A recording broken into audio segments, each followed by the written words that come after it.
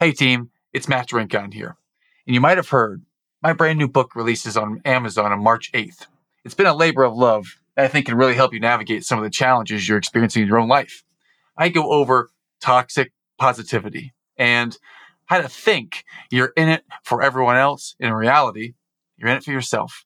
And I express that through this entire book and help learn from our own mistakes and how to turn the lens on ourselves and ask good questions. So go to Amazon on March 8th and you can get the Kindle version for only 99 cents. Just search for the book title, The Eternal Optimist. It's never too late. And you can download it directly to your device. That's it for me. Let's get into today's episode. Welcome to the Eternal Optimist Podcast. I'm Matt Rincon, your host. And team, I don't know if you've known this. There have been times in my life when I've actually been down on myself for things that went wrong, for when I didn't achieve the goal that I wanted to, for when I was maybe insulted by someone and it kind of ate away at my self-esteem. There have been times when I've really struggled and been really challenged to get back up and make it happen. And that's what this podcast is all about. It's providing challenging stories that show that successful people have undergone immense challenges and that they have gotten back up and they have done it. And you know what? Just because someone else has done it, you can do it too. I've done it. The people on the show have done it. And every time that a challenge faces us, we have a choice to make. What are we going to do next? Are we going to be victimized by it and let things happen to us? Or are we going to change that narrative and make it happen in some way? Take action in some way. And that's what this show is all about. And today, my friends, I've got a story for you that's unlike any other. Mr. Denny Hammack is our guest, and he's amazing. The day that I met Denny this couple of years ago at a golf tournament when I had tied for the lowest score in the tournament, and so had one of the people that works in Denny's companies, a gentleman by the name of Tanner, amazing young man. We tied, we went to a sudden death playoff where I thought I had him licked. I dropped the ball on the practice green from 92 feet away and put it to about 2 feet. And I figured there's no way that he's going to be able to make this in two. So I got this thing in the bag. Well, Tanner walks up there and knocks it in from 92 feet and wins the playoff. And there is where I met Denny Hammack, right there. And we've been friends ever since. He's been someone that I have learned an immense amount from.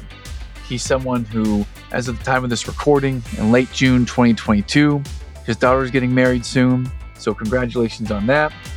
He's a strong family man, a man of faith, a man who has had a career that spanned nearly 4 decades, where he has served hundreds and thousands of employees and clients. His influence and impact is met all over the United States of America. He's someone that's an amazing human. He's someone that has very entertaining stories. You're going to love him the second he starts to speak. I ask him one question, and before you know it, he just takes off and takes us on this joyride of the very first time that he dealt with major rejection, and it was quite a story. He talks about how success can be measured in different phases and stages in our career, and I think you're going to be surprised when he shares his top 2 tips for living a successful, happy life with advice for the listeners. So team, without any further ado, I'm going to introduce you to my dear friend and a great guest, Mr. Denny Hammack.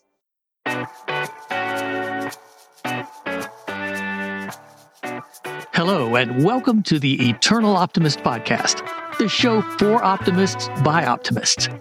This is the show for people who see the good in the world and want to make a positive difference in the lives of their families and communities.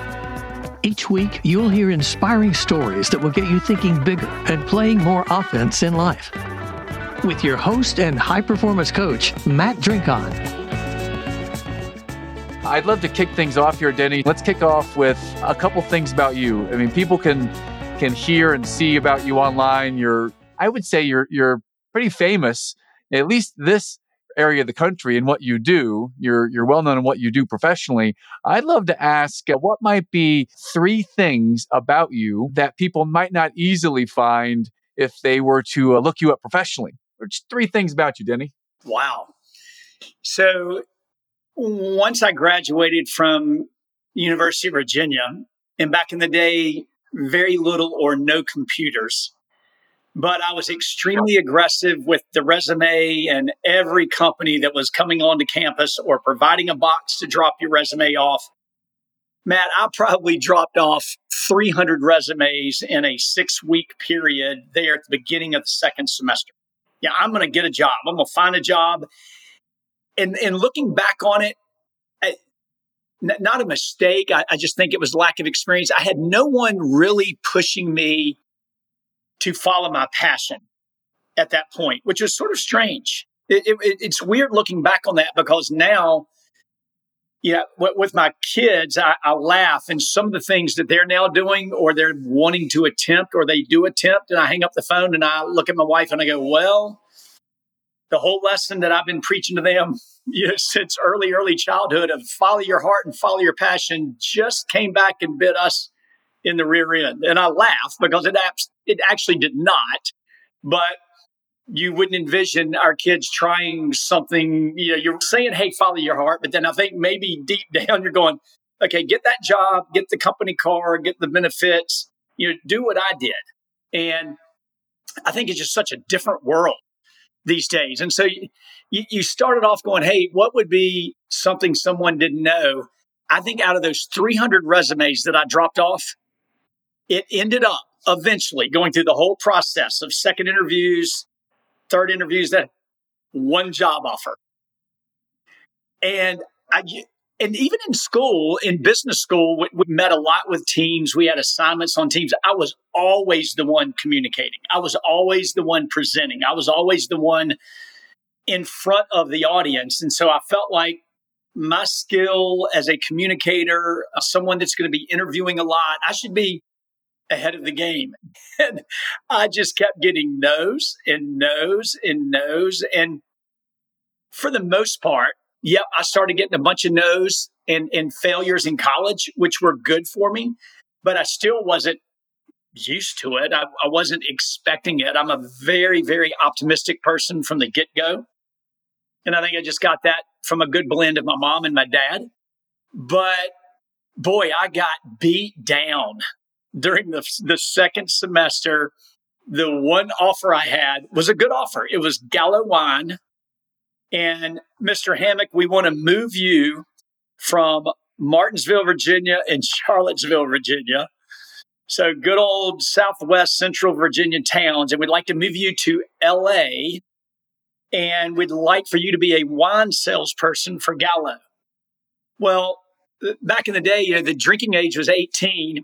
I really did not. My dad was a principal almost the whole way through my middle school, high school. And I followed the rules. I was one of those kids that did not break a rule. I wasn't going to touch a drink of alcohol until I turned 18. And then that was the case. But, I get to school and now I can drink beer, and never had a glass of wine. So here was this sort of good old, Southwest Virginia boy, doesn't like wine, will drink a Budweiser beer, and I'm going to be flying out to LA and sell wine. And that's my first job out of school. And I turned it down for that reason and a couple of other reasons. But yeah, that would be something. This sounds a little, more than optimistic, probably a little braggadocious, but I would have thought, and I did back in, I'm going to have 5 or 6 job offers. I'm going to be able to pick and choose what I want to do. And that was one time where I just sort of got knocked on my fanny, and hey, you got an option and you're blessed.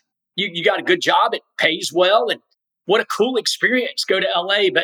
But in my mind, or in my heart, it was just one. And it's really not something I want to do. And wow, where did I go wrong? What did I not do in interviews? What do I need to improve on? So that was a biggie for me, and something that people probably don't know a whole lot about, even my good friends. Most people know that I did start out.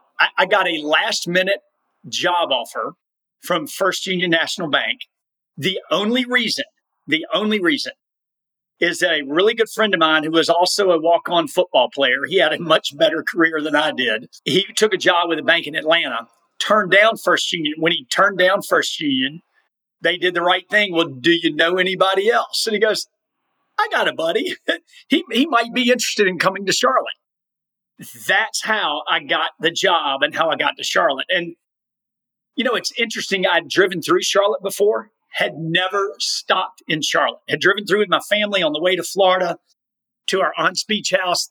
We live in Martinsville. It's 2.5 hour drive to Charlotte. And you think big city, and never came to mind to come to Charlotte. We were going to Greensboro and Roanoke and thought those were the two hippest, big modern metropolitan cities for us. And I got to Charlotte and had a very, very illustrious 1-year banking career. It just, it was not a good fit. I did not like it. I wasn't happy. It wasn't me. We were in the Consumer Associate Training Program. Now, all my buddies, there were a lot of buddies from Virginia that came. They were in more of the credit analysis and the commercial credit. And you almost knew, Matt, right off the bat, we're going to take our lesser qualified candidates and they're going to be the assistant branch managers. We're going to take the smarter group and we're going to push them into our commercial credit business. And one little humorous side story, when I knew I really wasn't in the right spot, is brought down my 2 suits that I owned. And about the 3rd day, I threw on my short sleeve yellow dress shirt, put my tie on, suit on, went in. It's a little hot in the training room. I take my jacket off. Thankfully, one other guy in the class also had a short sleeve dress shirt. It didn't take the bank but about 30 minutes to go ahead and stop the training class and talk about the proper professional attire that you wore as a banker at First Union. So I headed out to, I guess it was Joseph A. Banks or some men's discount clothing store and bought a couple of long sleeve dress shirts, and I was off and running. So I guess the third one, if I'm giving you 3, Matt, you can already tell that fashion is not a strong suit of mine. Okay. Fashion's not a strong suit. Is there a specific personal example of that? Like you showed up wearing a Jimmy Buffett shirt to somewhere where everyone else is dressed this way? Anything around your fashion faux pas? Matt, I don't know if you want to go there with this podcast, but I'm a freshman at Virginia. I have the hots for my now wife. She does not have the same feelings for me, but she agreed to go out on a date the last week of our freshman year. Okay. Kathy is about 5'9" or 5'10". I'm 6 feet tall. I was worried that she was taller than I was. So I go into the closet and I'm looking around and I put on my polyester burgundy pants with this matching belt and a little sweater vest shirt, gray burgundy that matches the pants. And what was known at the time as Leroy Brown Stack dress shoes. So I was wearing Stacks.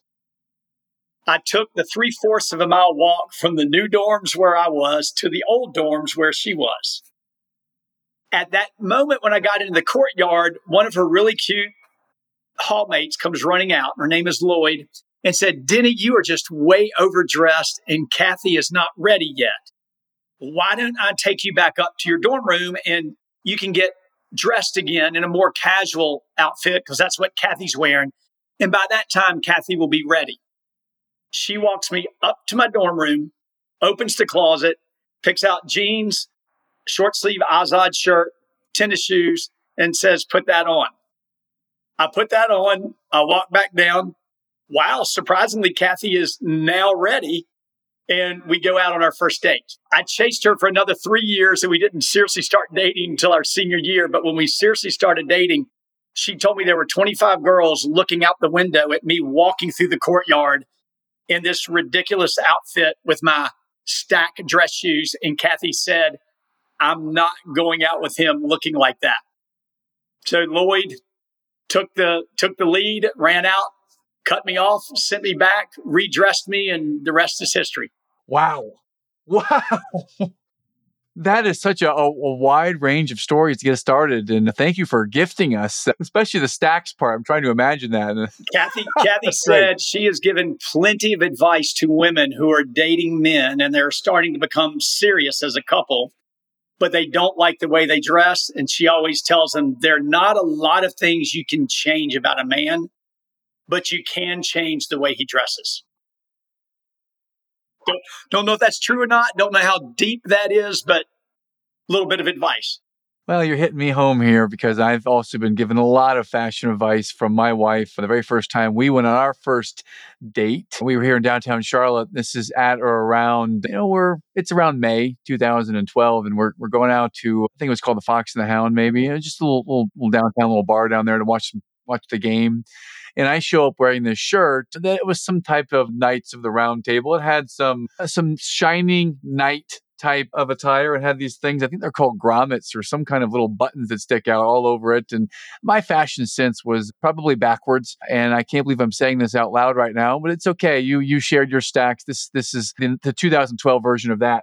She would tell me later that the only reason that she continued the date was because in her mind, and I'll quote her, she's definitely going to get me for this one, you were just really tall and good looking. So I let you have that one. But after that, she never let me wear those things again. In fact, we were then dating shortly thereafter. Like she was my one and only, and it has been ever since. And I would say that at that time, she cleared out all of those shirts from my closet. Like literally within a month of that date, all of them were gone. And so she's definitely had a hand in everything I wear now to this day still. So I want to go back for a moment to the first thing you shared, because I think there's a lot of wisdom in that. And I'd love to unpack it a little bit. You can look at it from a few angles. When you gave 300 resumes and you got one job offer, and you can look at that from a couple angles. One of those, if you're a mathematician, might be that with every 300 resumes, you get a job offer. So it's just a matter of time. Put out 300 resumes, you get a job offer. Yeah, it's all about the numbers. And for any sales professional listening, then you might even be getting a masterclass right now at the very beginning of a career of someone who has a very illustrious career in sales and in business. Started with 300 potential opportunities and only got one accepted. Right? So that's one way. Another way to look at it might be if you're listening when Denny shared that when he concluded the interviews and he'd only gotten one job offer, he went back and asked himself, what do I need to improve on? And rather than being the victim mentality, he went back and asked, how can I get better at this? And that's another attitude of someone who takes and plays an offense rather than sitting back and letting things happen. So those are a couple thoughts that came to mind, and I wanted to appreciate you for those. I also wanted to appreciate you, Denny, for story number 2, where you illustriously lasted 1 year in the banking industry. And then when you were in training, you had your very stylish short sleeve dress shirt under your suit top. That was amazing. Thank you for that. This is just setting up the fashion faux pas that Denny was used to. He was a leader and is a leader of a company that it's not a fashion company, ladies and gentlemen. He is not the chief creative officer of fashion. He does something far, far different than that. But we have a lot of creative design. I don't do it, but we do have good creative design. Yes, absolutely. And I'd love to later in the show, talk about creative design, talk about your company that I've love, and I've had the privilege of knowing you professionally for some time. I'd love to start in the beginning, Denny, and paint a picture for our listeners of the challenges first, because on the outside, everything you've said so far, you've had a really cool attitude about. You've had challenges here and there, and you've kind of poked fun at yourself, and you're doing it all so cool and casually. And I'm imagining at the time that these things are happening, it's probably not as easy as it sounds right now. I'd love to unpack some of the challenges you may have seen in your life. And you're welcome to start anywhere you'd like, in childhood or professionally or right now in your life, Denny. So please take a moment and think, what might be a challenge that has taught you a lesson or that's impacted your life? Matt, when you were talking about or rehashing the 3 memories, there's one thing that hit me, and I've thought about this for a while. I think a lot of times we are so hungry for success. And I think in different stages of our life, we are measuring success in different ways. I mean, I wish that we were all so mature and all so well-grounded and well-directed that success was that same measuring stick our entire lives. I just don't think that's possible. I don't think that's realistic. And so I think we get caught up in trying to win like everybody else around us is trying to win. and they're probably in the same boat, but you just get caught up in that. And so, looking back at the 300 resumes, I guarantee you I did not give a lot of thought about any of those specific positions that they were interviewing for. And I was just in the undergraduate commerce school. I was looking at, marketing, finance, human resources, whatever came down that. And I was just, boom, just throwing. And did I look at where did I want to go from a geography standpoint? Did I look deeply into, Denny, what do you do well? Or what do you like to do? Or who are the type of people you'd like to be around? Or did I close my eyes and think, okay, in 5 to 10 years, if I go here, what is this going to be like? What are the other options? And I don't think I did that. And so I think it's interesting that the people and I had a college roommate, several. We for 3 or 4 years, there were a bunch of us that lived together. There was one out of all of us. Probably he was on the unrealistic side, incredibly driven, incredibly focused, knew exactly what he wanted to do. I mean, from the time he got on campus, you knew what Mike was going to do, and Mike told you what he was going to do, and that's what he did. That's what he ended up doing, and he knew that. And I think that's a rare blessing from a business career standpoint, or it doesn't have to be business, but from a career standpoint. I did not have that. And I don't know. Boy, I wonder if it was because my dad was in education and a coach, and he was just doing something that he loved to do. And he did that right from the get-go. When he got out of school, he went back to graduate school very quickly and ended up teaching and coaching, and did that for his entire life. And so he did not really have that experience of chasing a few other careers and finding out, well, what do I really like, or what do I not like? What was awesome is that he landed right there, right off the bat. And he knew that's what he wanted to do. And I think that's, if you're a parent and you can advise that in a good way with your children, I think that's awesome. If you are 25, 26, 27, and you're still struggling to find, what am I really good at? What am I passionate about? It's a good exercise to step back. I mean, maybe even when you're 35 or 40, why? You've heard of this book before. It's called Halftime. And it's written by a guy named Buford. And in it talks about living your first half of life for success and your second half of your life for significance. Well, what if you lived both halves for both success and significance? And I get where he's going. And it's a great book. And it had some great exercises.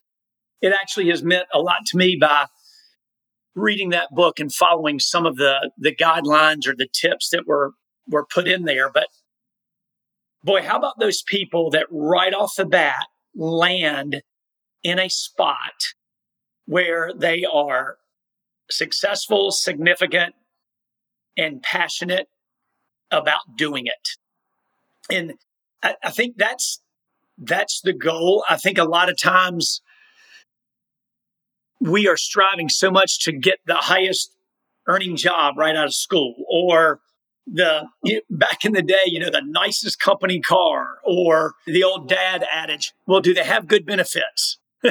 And you're 21, 22. What do you mean benefits? And now we understand that. But I think this generation now is much better. And I've talked about this with many of my friends. If you had left school and graduated and decided, I'm going to go 2 years and I'm going to hike the Appalachian Trail, I'm going to be a ski instructor, and I'm going to do a 6-month trip over in Europe, and I'm going to do it all on the money that I make as a ski instructor and waiting tables. And back in the mid 80s, you would come back to Charlotte. So let's make it really specific location wise. You come back to Charlotte, you go into a bank and you're interviewing for a job. My hunch is you would not get that job. My hunch is that most people interviewing you would go, well, wait a minute, we've got a 22, 23-year-old that didn't just free frolic around for 2 years and is really driven, ready to go, and we're really not sure what you want to do because of the last 2 years of your experience. I do think now that we are much broader minded, that we are more open minded, and in some ways, it may have flipped a little bit. So you come in and let's say I'm the guy that just got out of school and I'm wanting that job and I'm right there for the interview and I'm ready to go and I'm competing against someone that just did what I said, traveled the world and ski bum and hiked the Appalachian Trail. That person there has got a whole lot more interesting stories and a whole lot more They do. interesting Yeah. experiences than me coming. Yeah. And life experience. Yeah. Yep. And so I joke sometimes with my kids, especially my son. Someone this morning, I was working out and they asked where Cole was. And I said, well, he's in Switzerland. And they're like, oh my gosh, if I could just stick a GPS chip behind his ear and follow that kid around, it would be an amazing experience. And there are times when I get a little upset that, hey, he needs to settle down. And I mean, he's got a good job. He makes good money. But his work schedule, his work habit, not saying it's good nor bad, it's just different. And the way that he goes about accomplishing what he wants to accomplish allows him to do so many more things than I was ever able to do at that age. And I think now, boy, that's really cool. Now, 20 years ago, I would have thought, boy, what's Cole doing? And so I do think that a lot of us, again, either older or younger, need to take a step back and make sure that there are experiences there above and beyond education that are allowing you to find your passion or allowing you to find your niche, allowing you to find what you are going to be most effective doing, because that's when you're going to be the happiest. And more than likely, that's where you're going to be most successful.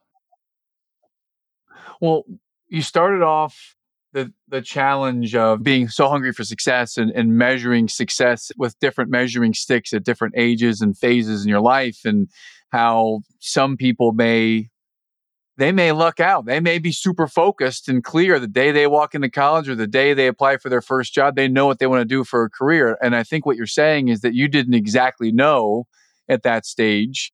And I'm wondering if you did find that. I think you did, because you lead an awesome organization. But I wonder, when did you figure that out, or when did you start to realize that you're on the right path? Great question. Probably, Matt, not until I'm going to do this with my daughter's age. See, Carly was born in 93. She was probably 13. So that would be 2006, right? And that would have been, 18 years ago. So probably 18 years ago, 42 years of age. Okay. At 42, you feel that you came to some conclusions and the pieces of the puzzle fit together, and man, I'm in the right spot. This is my passion. Were you there for a while at the job or the vocation, and then you realized that I'm here, I'm in the right place, I love this? Or what led up to that particular realization in your mind in 2006-ish that this is the right spot? Well, yeah, I'll have to back up a little bit to answer that question. But okay. I will tell you, it was more of, I realized at that time how blessed I was to be in the position that I'm in. And I'm really doing the things that I wanted to do. I'm just doing it in a different environment. So I'll back up for a minute. I told you my dad was a principal coach. I was the little bitty manager that followed my dad around everywhere. So, from 3 years old, I'm sitting on the bench, helping do laundry. I'm out there on the practice fields. I loved it. Just sort of probably came out of the womb loving sports. I was a good athlete, not a great athlete. I was one that worked incredibly hard. And again, trying to get bigger, faster, stronger, better. In school, I was a kid smart enough that I was going to work my rear end off. I did more homework probably than any other kid in my high school class. One, I was scared that I was going to disappoint my dad as the principal, and I didn't want teachers showing any favoritism. So I would go, okay, if 90 is an A, I'm going to memorize enough to get to 90. If you would have given me that test 2 days later, I'd have had a 75.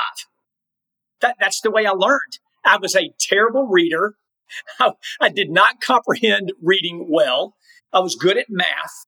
My SAT score, very, very average. I got into Virginia and they sent me a letter saying, hey, you're in, but can you take your SAT one more time? Which I guess we're a little embarrassed that you're getting in with your SAT score. It dropped 40 points. Oh, wow. They sent back another letter and said, would you take it one more time? I'm like, oh my gosh. I took it again. It dropped another 20. Stop. And then I get the classic letter. I wish I'd kept all of these. I would have framed them. I get all in one frame, boom, boom, boom. The classic letter was, please don't take any more. Come on to school. So that was me. I was a hard worker, but from an academic standpoint, I really didn't comprehend it the way that I should have. So college, the first 2 years, really hard for me.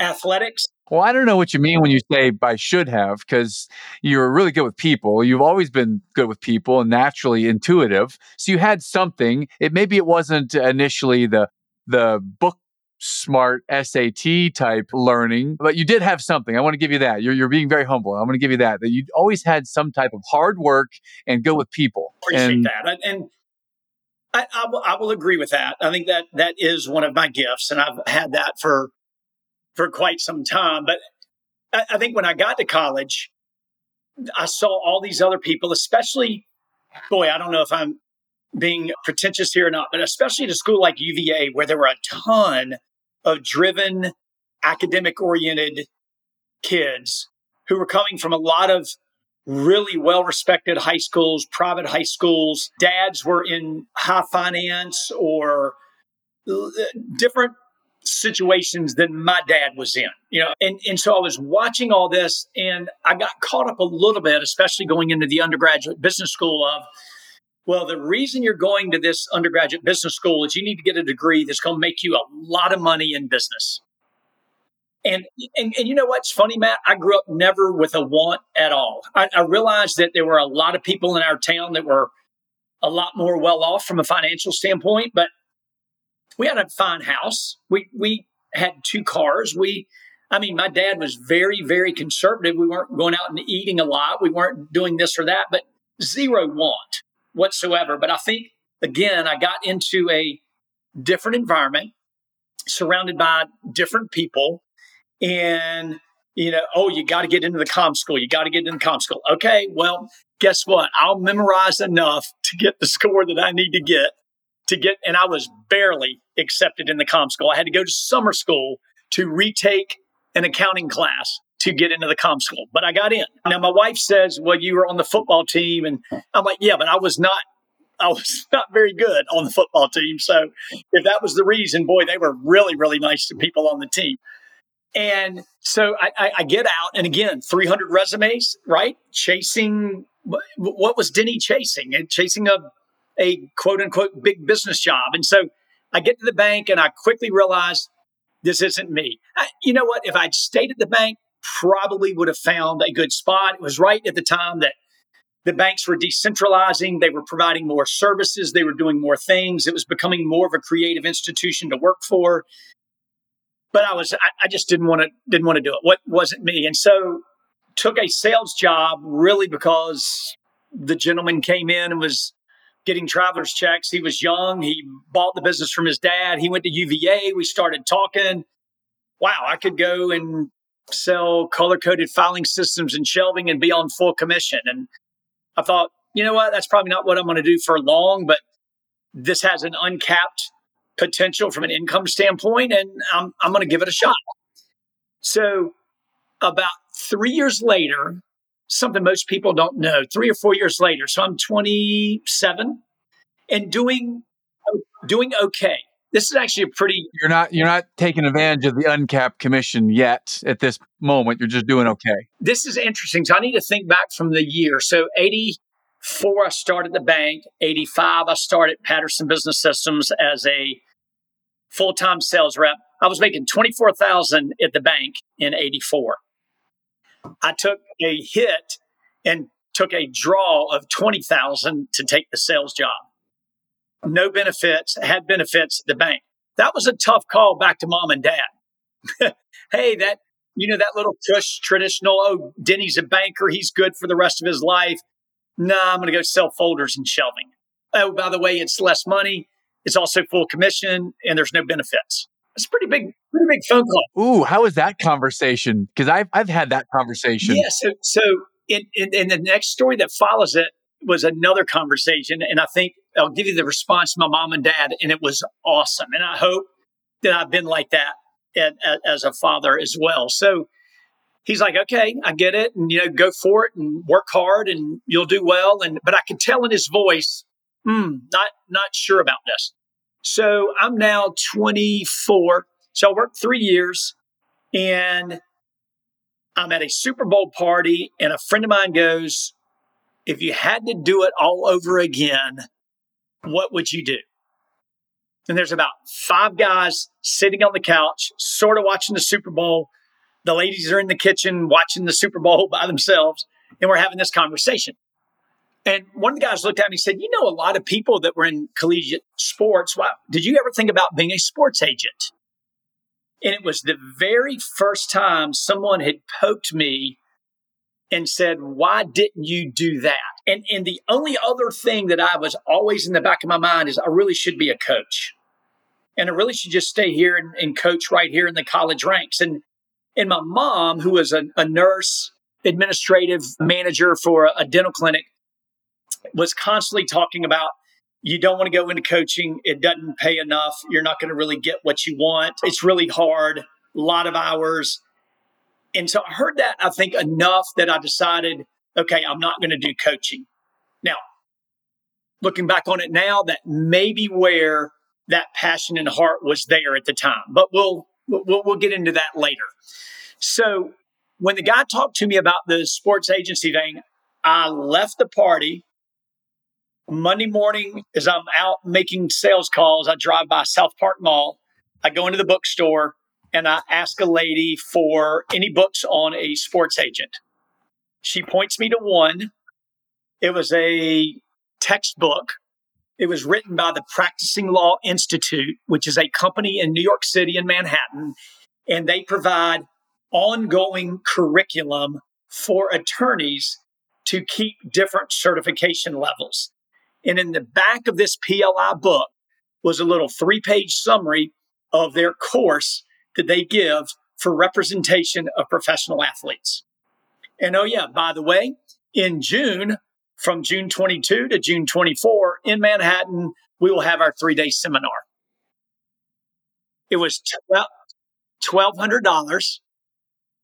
It was $600 plane flight. It was 3 nights in New York. And so I took about $2,500 worth of savings. And here I am still 27, 28 years old, just had Cole, our first child. And I still call my dad to go, hey, what do you think? And I am dreading that phone call, Matt. I'm thinking Dad's going to go, what? You're doing well now. You got your feet solidly on the ground with this sales job and you're making good money and you just had a child. And what are you doing? Yeah. He did not. Yeah, exactly. He did not respond that way.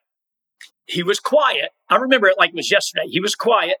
He took it all in. And he said, well, son, if you need to find out about that, then you need to do it. And I think it's well worth the investment. And this is a very, very conservative man who probably thought maybe in the back of his mind, he should stay put and just keep succeeding and keep elevating in that company. But he did not. He did not rip that dream away from me at all. He just sort of politely, calmly, quietly, you know what? If you have that much of a passion, and I think you could hear it in my voice, he goes, go for it. It's a good investment. So long story short, I go there, love it. Never been in a class that's 12 hours long, 3 days, boom, boom, boom. And I was writing notes for 36 straight hours, just totally swept up with it. Came back, wrote a business plan to open up a sports agency in Charlotte. This was before the Hornets. This was before the Panthers. I had the business plan, the entire team. I had a financial advisor, an attorney that did negotiate contracts. I had the PR guy, went and met with all of them. And the PR guy said, you know what? He goes, I'll help you if you land someone that needs PR, but I got a buddy of mine that does this in St. Louis. You need to go see him. So I called him. His name is Jim Steiner, Sports Management Group. He and another guy named Jim Turner were Lou Brock's first agent. They worked for Lou Brock's first agent in St. Louis and broke away from that agent and formed their own agency. So he said, you don't want to be in this business. It's ugly. It's hard. You work your rear end off. You need to just stay what you're doing. I'm like, okay, but I'm going to send you my business plan just to show you how serious I am. It's about a week later, my phone rings and it's him. He goes, got your business plan? I can see your heart. I can see your passion. Can you come up here next Friday? I'll spend a day with you. And maybe what you can do for me is recruit ACC football players and SEC football players in South Carolina and Georgia, but you don't have to quit your job. You do this part-time until you get your feet wet enough. So I am nervous. Oh, I get on the plane. I drive to Greensboro because it's a cheaper flight out of Greensboro. I'm wearing a 3-piece banker suit. I get into St. Louis. I roll in 30 minutes before this guy even comes to the office. And the secretary goes, oh, he'll be here about 9 o'clock. He wants you to go sit in his office. His office looked like my bedroom in the 3rd grade. It was a Chicago Bears set of golf clubs with a bag. It was a Washington Redskins helmet, telephone. It was posters everywhere. And so he spends the whole day with me, telling me about the sports agency world. And when we were there, here's who called him: Jerry Rice, Roger Craig, Randall Cunningham, William Perry, Michael Dean Perry, Bubby Brister, Merrill Hodge. I mean, the guy was the real deal. He had 39 NFL players. So here's the whole summary of that story. I was very careful not to do this during my Patterson Business Systems sales time. At lunch, I would run over to this local typist and have her type up my cover letters and send out brochures to the prospective college athletes or to their parents. At nighttime, I would get on the phone and smile and dial, trying to get someone to talk to me about it. But during the day, I was working selling my folders and my shelving. The first year before I did the sports agent, I did it a year and a half. I made $95,000 in full commission selling filing folders and shelving. So that was in 1989. Wow. That's pretty significant then. In 1990, I made $48,000. The year that I was fully vested into the sports agency dream, and really, I'm being honest, only doing that during lunchtime and at night, my income dropped in half. You know why? The entire time, every single day, from 8 a.m. to midnight, what was I thinking about? I was thinking about the sports agency, and my business fell off a cliff. And after a year and a half with little to no success over on the agent world, and realizing I got to make money. My kid now is a year and a half old. I just dropped from 95,000 to 48,000. I went back and fully invested into the sales role. And that was a big lesson for me. I've always said that was my midlife crisis at age 28, 29. And that was, if you're going to do something well, you need to be 100% focused on that. And you can easily kid yourself or tease yourself into thinking, oh, I can do 2 things well. I can hold on to 2 primary functions or 2 primary sources of income and really go after it. at that time, and probably for most people, that's unrealistic. And that was a big positive slap in the face for me. And so I still got it. I got the sports agent box up in my attic. It's got Jerry Rice's contract in there. It's got Randall Cunningham's copy of his contract, and haven't looked at it in years. We'll never throw it away, but it's just sort of a symbol. Well, I chased it, and I'm glad I did. It taught me a lot, but I was unsuccessful, didn't make it, failed, and it led me back to, okay, this is what you were doing well. Let's continue going down this road. And then I think what happened throughout that entire time when we bought the business from the Patterson family, and I was the president in 94. I was 32 years old. So it was, 3 years after trying the sports agency world. We got thrown into running a business before we really knew how to run a business. And I think that just consumed me for about 3 or 4 years. It was fun. Loved it. Dropped all of my accounts. Just became a leader and a manager, and gave up all the commission, took a set salary. And I think as we continued each year to get better and better and better, and I learned more and more and more, I think it hit me around 40 to 42 that, you know what? I am coaching. I'm coaching. I'm leading. I'm helping people grow. I'm helping people become successful. And then I think another big part, again, I told you I was blessed in that we weren't wealthy, but we really didn't have a financial want growing up. Also grew up in a very strong faith-based family.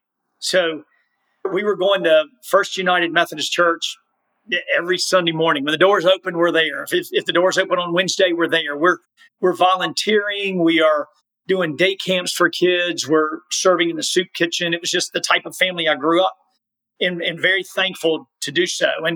And so I also realized fairly early on when we bought the business and I was the president of the business, that I had an opportunity. I had a microphone. I had not leverage, but I had influence in that I never was one who wanted to preach what I believed. I always wanted to act what I believed and allow those actions to be what people see of Denny. And hopefully that has some type of positive impact or influence on them. And that's all coaching, just in a little different way. Your life coaching, your faith coaching, if you want to call that, your sales coaching, your business leadership coaching. And I think, Matt, I didn't fight it. I just didn't realize that's what I was doing.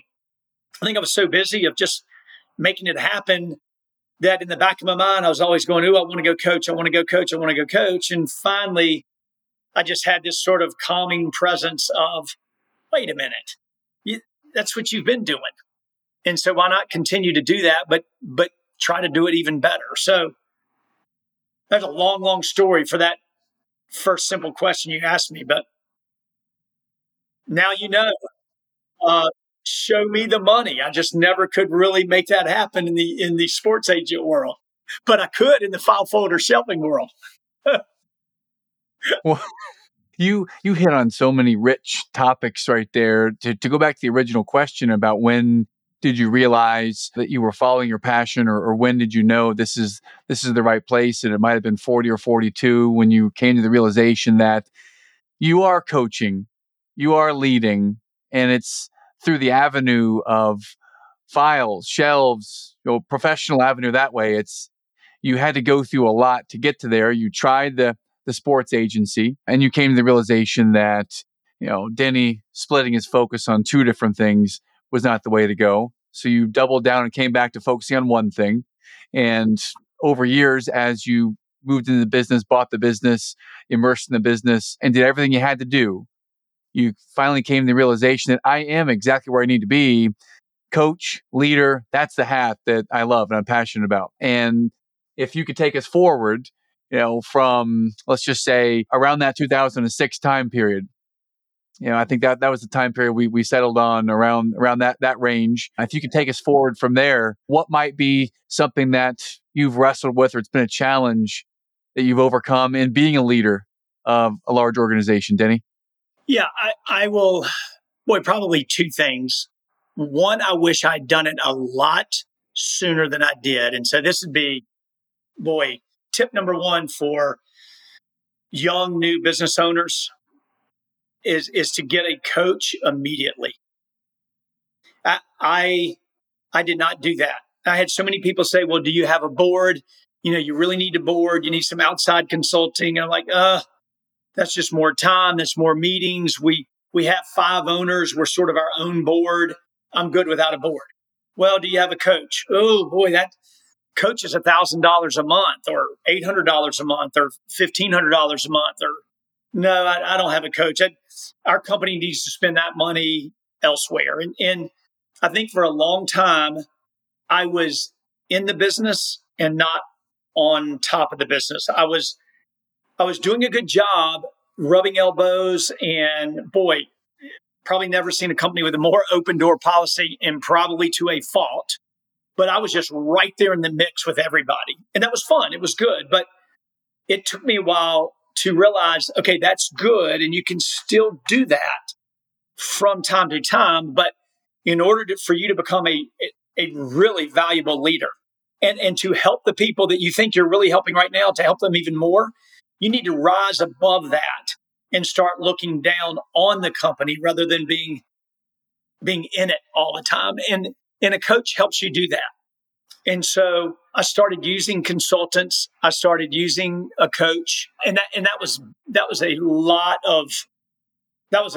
of value there. And the second one probably goes along with being coached, and that is, especially if you haven't owned a company before and this is your first run at it, I have a challenge, and it's a good trait, but wanting to make everybody happy. And I can worry about that. I don't worry a lot, but if I'm worrying about something, it's because someone on the team is not happy. They're not doing well.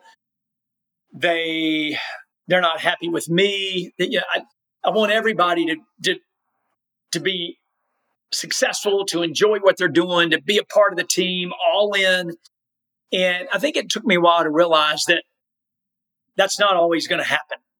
And so you need to make the tough decisions, and you need to make tough decisions sooner rather than later. And when you do, for the majority of the people that you are coaching, then they are much better off.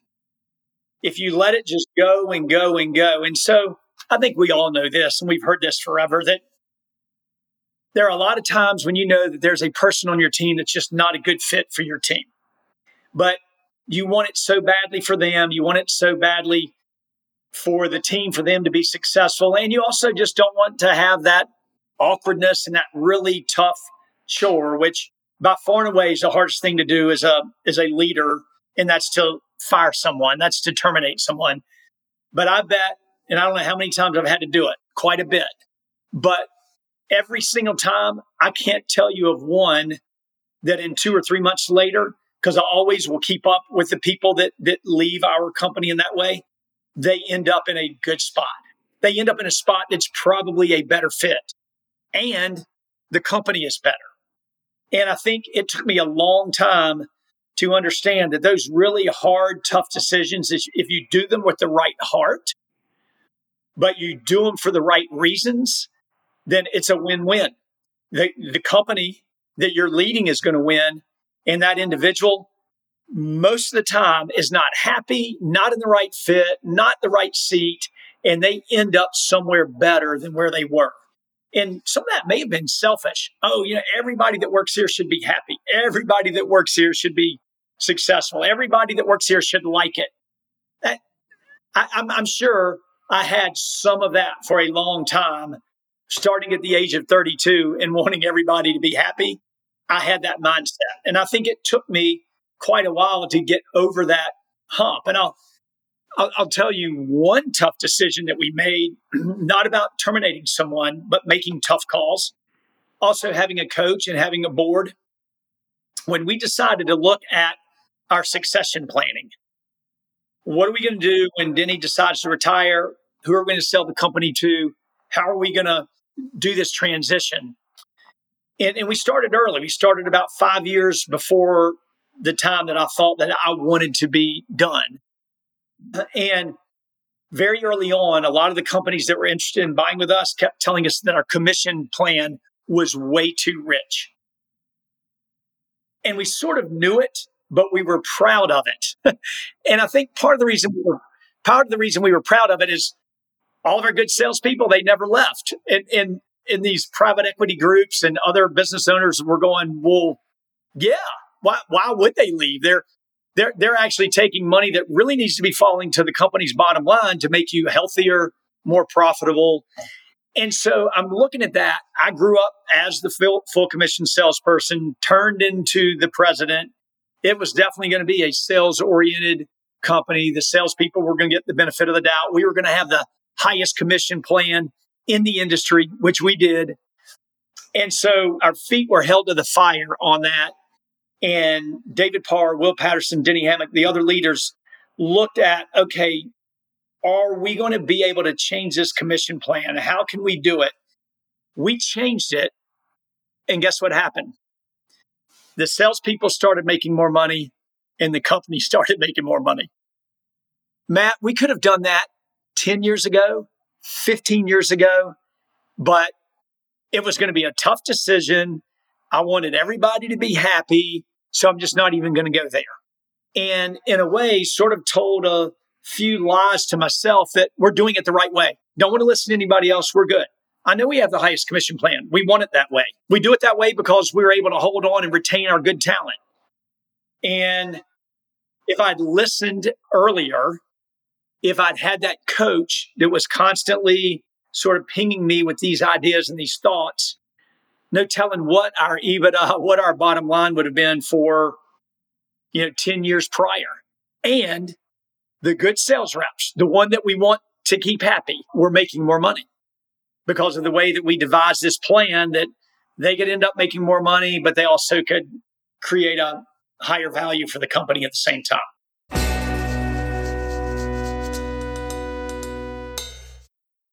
Today's sponsor of the Eternal Optimist podcast is exercise. If you want to be really healthy, exercise every day. Team, that's about all I've got for you in terms of singing today. If you were wondering what I do for a living, it's not professional singing, although I'm considering making the jump. Whether you're considering to be a professional singer or you're just enjoying this small critique of my singing, one thing you should all consider: exercise daily. It's how you remain healthy. It's how you stay in shape.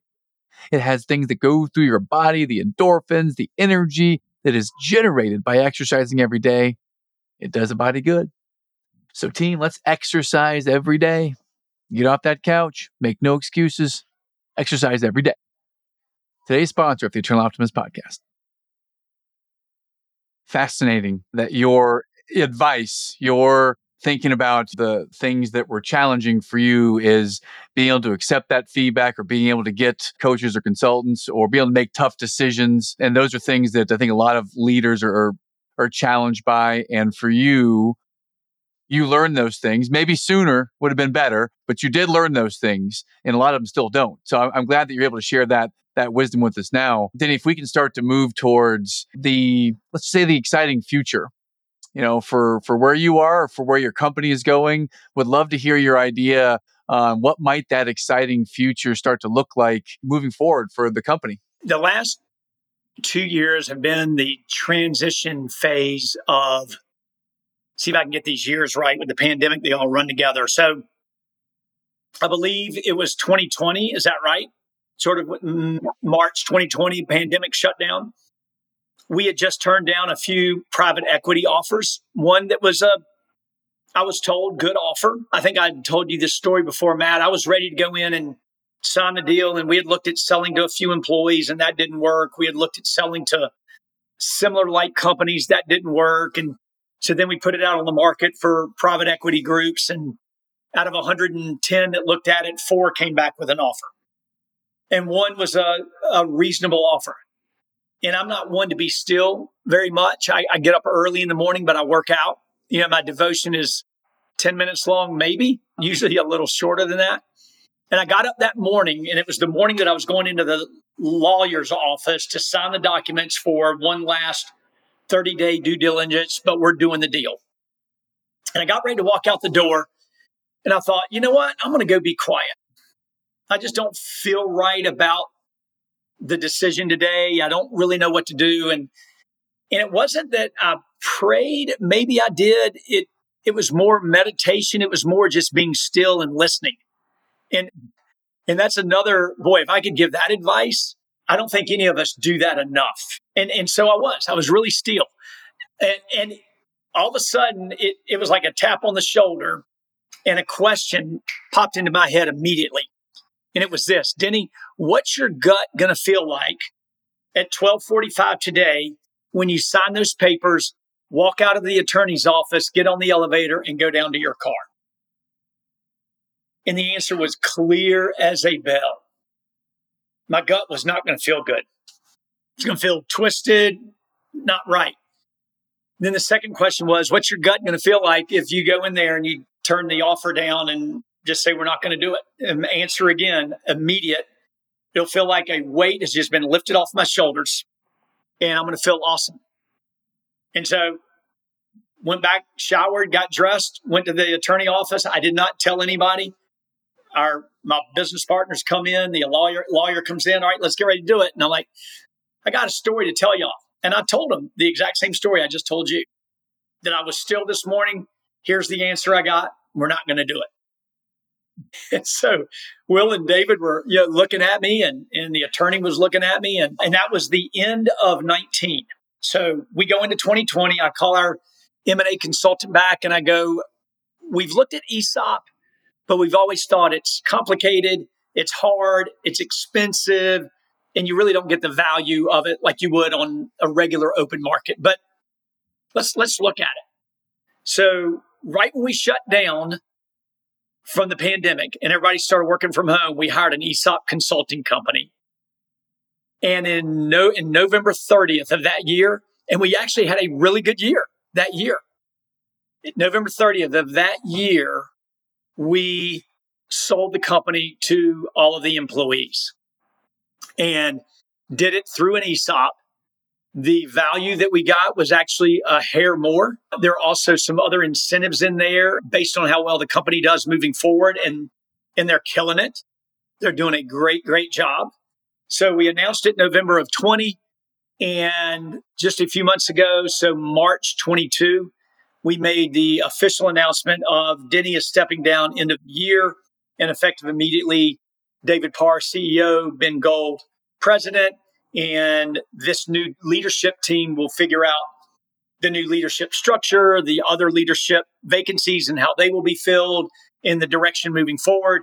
I will still be around as chairman of the board, but took some good advice as a board member, nose in, fingers out. So I'll be nosy. I'll really want to know what you guys are doing, but my fingers are out.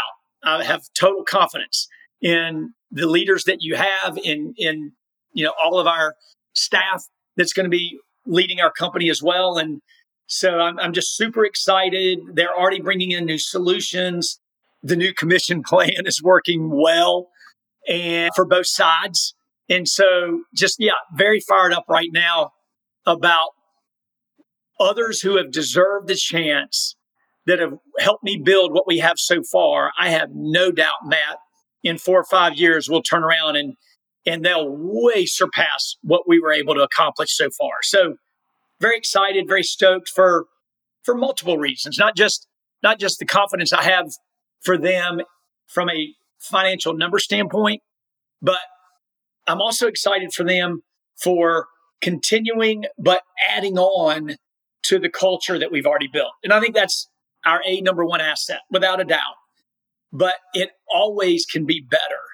And I think it's going to be a little different and better because of that. And I'm super excited to see how that transitions as well. Wow.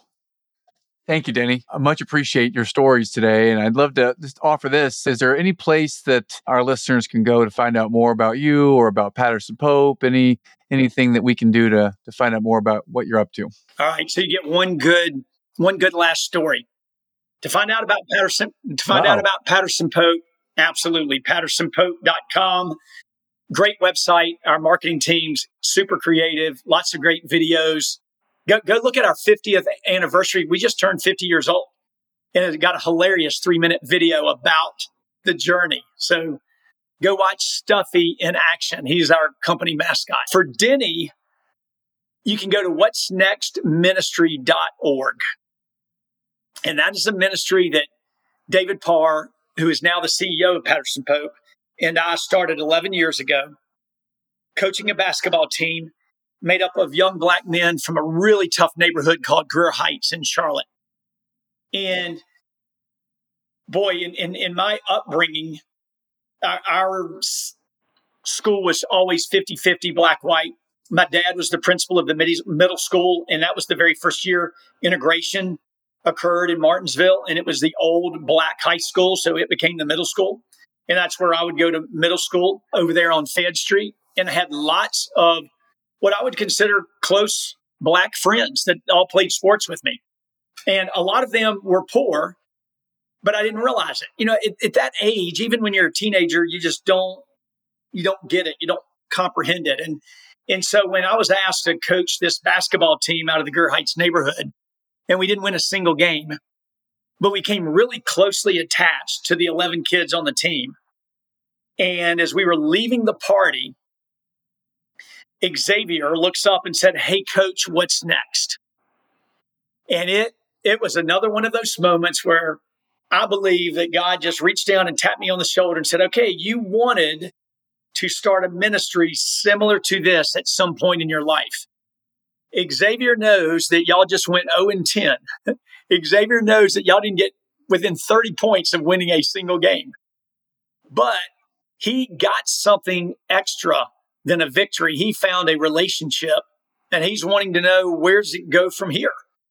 And so it has turned into a very cool, what I would call Big Brother program on mega steroids, where we are with 16 young men from this neighborhood that go to this one high school 3 to 4 hours a day, 5 days a week.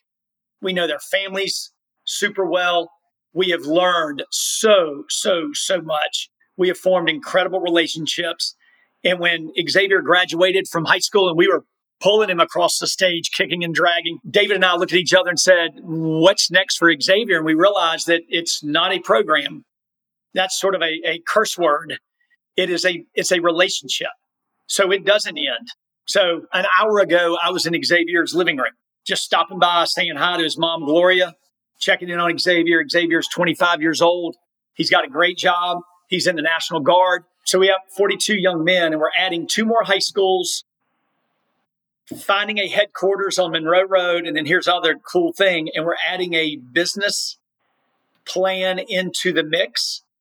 And that is a coffee shop, breakfast, lunch, cafe. And it is a pay as you can afford cafe.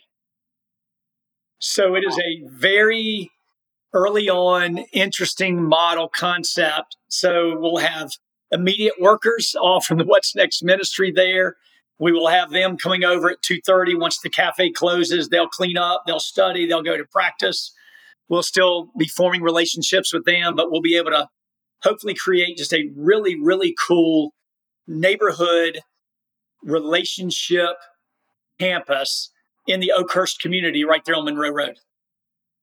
So that's where you can find me.